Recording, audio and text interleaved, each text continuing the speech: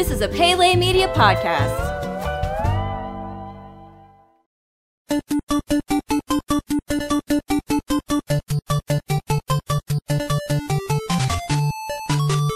Welcome back to Goonies Minute, everybody. Goonies Minute is the fan podcast where we carefully explore the film Goonies minute by minute. This is Brady. And this is Chris. And we are joined again by special guest Jeffrey Collada, a.k.a. Falky J, a.k.a. Master Jeweler Extraordinaire, who we had on a few weeks ago for minute number 90 to go over the potential value of all of the treasure on One-Eyed Willie's ship. And today we're going to be looking at the potential value of everything that Rosalita finds. Did you know that Jeff has right ahead, waited for the last 2 weeks outside of this studio because he was so excited to be on minute number 106. I used to see him outside the he window. took his vacation, 2 weeks of vacation, and waited because he just wanted to be right here, ready to go. That's right. pretty impressive. And that's the dedication that the Goonies Minute staff has.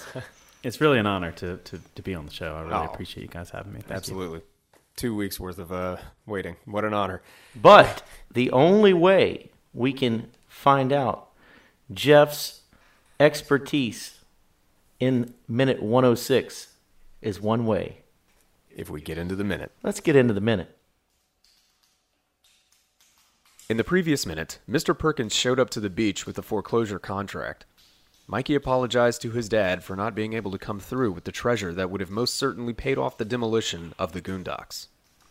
At minute 106, Mr. Walsh takes the pen and begins to read over the contract.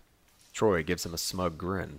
Chunk looks down in disappointment as Data tells Mikey that he's going to miss being a Goonie. Off to the side, Rosalita has opened Mikey's jacket and removed his marble bag. She unties the bag and peers in. She is shocked by what she sees inside.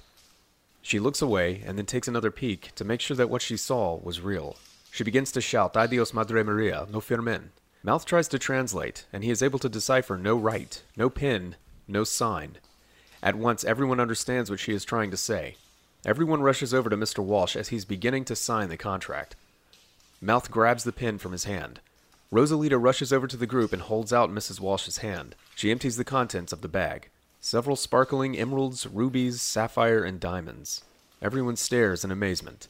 The Goondocks are saved. And thus ends minute 106 of the Goonies. Now, do you have any other experience or thoughts on the Goonies outside of being called Chunk as a kid? Any thoughts on the Goonies? I mean, that was such a great movie growing up. You know, the Goonies was awesome. I mean, it was like the sense of adventure, the camaraderie of all the kids. You know, I mean, it reminded me a lot of my neighborhood and you know, us riding our bikes around. You know, we had these woods near my house that we would go, you know, playing and get in all kinds of trouble, and it just reminded me of that time. You know, of the parallel of you know.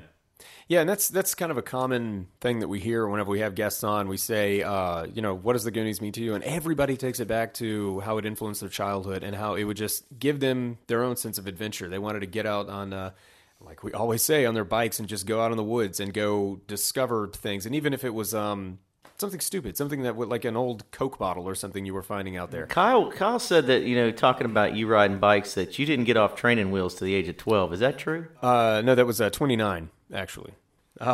So, you know, interesting though, you mentioned Kyle, my older brother. He and one of my other older brothers and a few of their friends were playing Goonies one time, actually, and I think they were in, maybe it was their friend's backyard, and they're just digging around in the dirt and everything like that. All of a sudden, they spot something, and it looks like glass, like colored glass, and they're like, well, this is crazy, and they dig it up, and it's old medicine bottles that look like, you know. Well, are they Nice. filled? No, they were not filled. They were filled. Where are they? Right. Yeah, exactly. But it's just, I mean, there you go. That's another little sense. So, of course, everything that's coming to mind when they're doing this was Goonies this, Goonies that. And I think it's funny. Now, one thing that I haven't thought about, and I'm thinking about it right now, is that look through all of this craziness, through all of this adventure and finally finding a treasure and losing the treasure and running from people trying to kill us or kill them. If it wasn't for this maid, It doesn't matter. It doesn't matter. It doesn't matter. It still doesn't matter. Everything they did, it makes for a great story, but it means absolutely nothing if that maid doesn't find that. Yeah. That's pretty cool. Yeah, if she hadn't just bothered to be bored enough to say, I wonder what's in, let me go snooping through something that isn't mine. So, Jeff, we started talking about the contents of Rosalita's bag or the marble bag. Start talking about some of that stuff again. Let's remind us of some of the jewels in there. So what do you said we had an emerald with some emeralds in there, then maybe a topaz, and then you said also maybe an orange topaz. It's an orange topaz. I saw something that was dark blue, like a sapphire. There were some big white stones that maybe they were trying to represent some diamonds there. Those jewels, and again, just based off of the antiquity of those jewels, can add a lot of value. So let's look at it this way. All right, we've tried throughout the movie and before, we tried to figure out, okay, there's a certain amount of houses that are going to be destroyed to put up a golf course. If a city wants to do something like that, usually what they do is it is up to them, and there's only so much the people can do to fight something like that. Like they want to put a street through where your house is, they have to pay you like market value. But in this situation, let's say 100 houses, $200,000 houses, because this is the 80s, even though it's in a nice area, let's lower that. And really, I mean, at that time, back in the 80s, houses, I don't know. I mean, a $200,000 house, that was a really freaking nice house. Yeah, I'm just thinking because it's on this property and overlooking the Pacific. I mean, this is Pacific Ocean. Okay. Well, or a Pacific Ocean-ish area. So let's say the developers, if they paid market value for these houses, 100 houses at $200,000 each, you're looking at $20 million. Okay. So now, are we talking in 1985 terms here, or? Well, I mean, we're stretching this. So let's say even conservative, he might have to pay $15 million. Is there any chance that those jewels in that could be $15 million or close to it? But then I think this is where the story contradicts itself too, is they talk about him being behind on his payments. Well, catching up with his payments isn't going to stop a development like this. Right. That's only going to see, but I think that's where breaking it down like we're breaking it maybe goes beyond where even the brilliant directors and writers are thinking. Where brilliant people like us are thinking, So I don't know. I'm just thinking, is that even in the realm of stratosphere of getting something close to that? Or maybe, just because that's how much the people are getting paid to be able to demolish their homes and get them out of there, that doesn't mean that that's the amount of money they would have to come up with for everybody. Right. So, I looked into, actually went to the extent of looking into museum curator salaries as of March 31st, 2017. The median annual museum curator salary is $55,820. What year was that? That was in 2017. Okay. What do you think, if $55,000 now, what do you think that was in 85? Oh, what's that the equivalent of? Maybe 35? Jesus. I mean, $55,000 back in 1985 was a lot of money. I would say, you're probably making $150,000 now if you were making $55 back then. Yeah. So Brand is clearly making, he's exaggerating whenever he says Dad's going to need his next 400 paychecks. We did that math. Yeah, we did that math, and but he wasn't exaggerating because I think it was going to be what his next 400 paychecks wasn't going to be. Yeah, exactly. But the 400 paycheck that was just to catch up. But it really because he's behind it, because like I said, there's two issues going on right now. He's behind on his payments. That's just one house, but then they have a whole community that they want to get rid of. So yeah, I don't know. Maybe we're spending too much time on this. We're definitely doing that. But so Jeff, were you able to sort of calculate the value of what all these jewels might have been? Yeah, well, I just kind of factored up a couple of the jewels just to kind of put things into perspective. So I was looking at Rosalita as she was dumping these stones out. And I was, as I was trying to identify these jewels, they had quite a few of these dark green ones, which I would assume are emeralds or representing emeralds. And then you have some white stones that could have been diamonds, which were pretty massive. Yeah. some that I saw one that looked like a dark blue sapphire, one that looked like a bright blue, maybe blue topaz, and then maybe an orange topaz, which I think would probably fetch a nice little bit of a few $1,000s at least. But your major money is going to be in those like the sapphires, emeralds, and rubies if they had any. I didn't see any dark red ones, or the diamonds. So actually, I just looked up. This was an interesting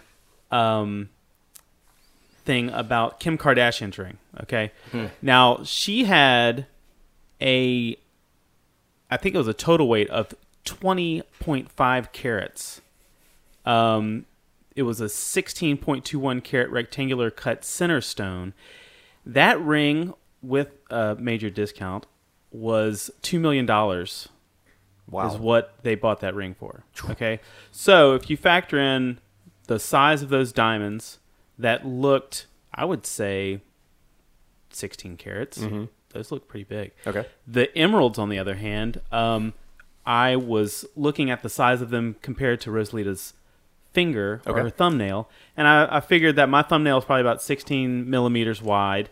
Hers might be a little skinnier, but a 15 millimeter by 10 millimeter emerald right now you can buy on the internet for $41,000 to $45,000. So that, and the ones that she was dumping out in her hand looked a lot bigger. And then again, we go into antiquity and the antiquity value of these things. Okay, so we had talked about actually they had found the ring off the coast of Florida in 2011 from the Atocha shipwreck. It was an emerald ring that was estimated to be worth $500,000.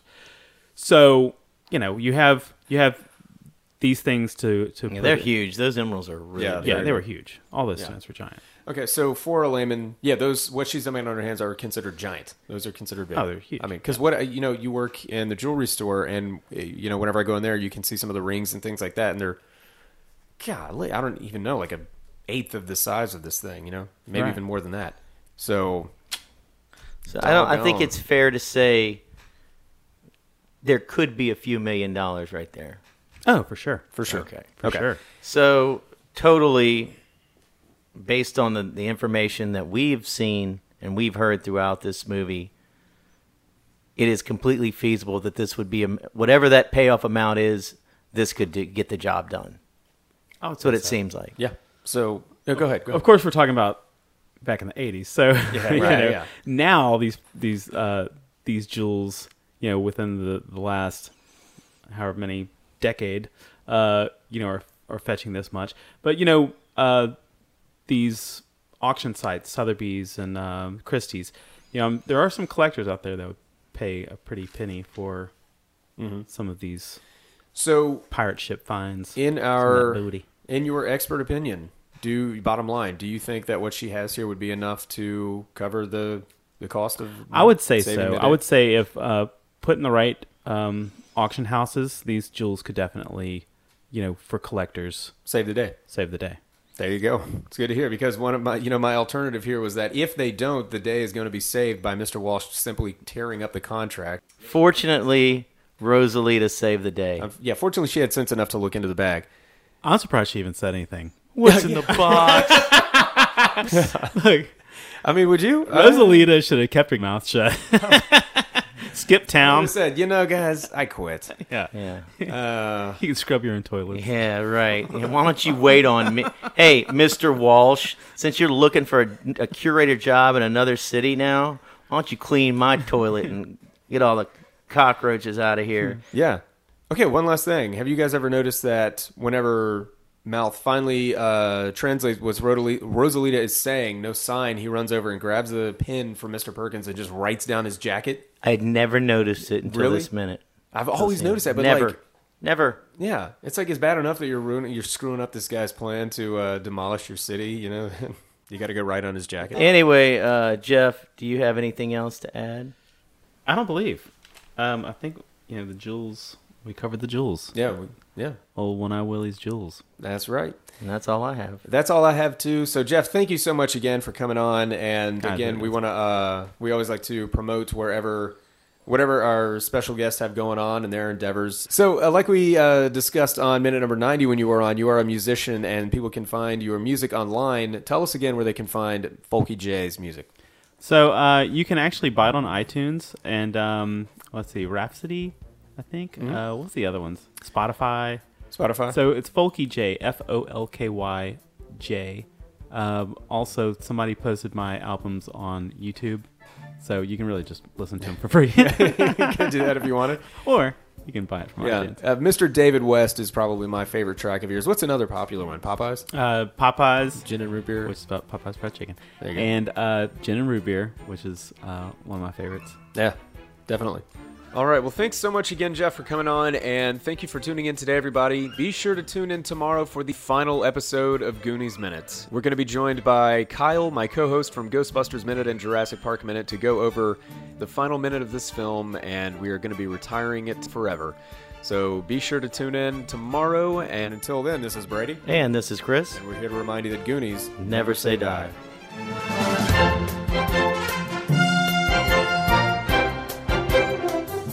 Goonies Minute is a fan-supported podcast.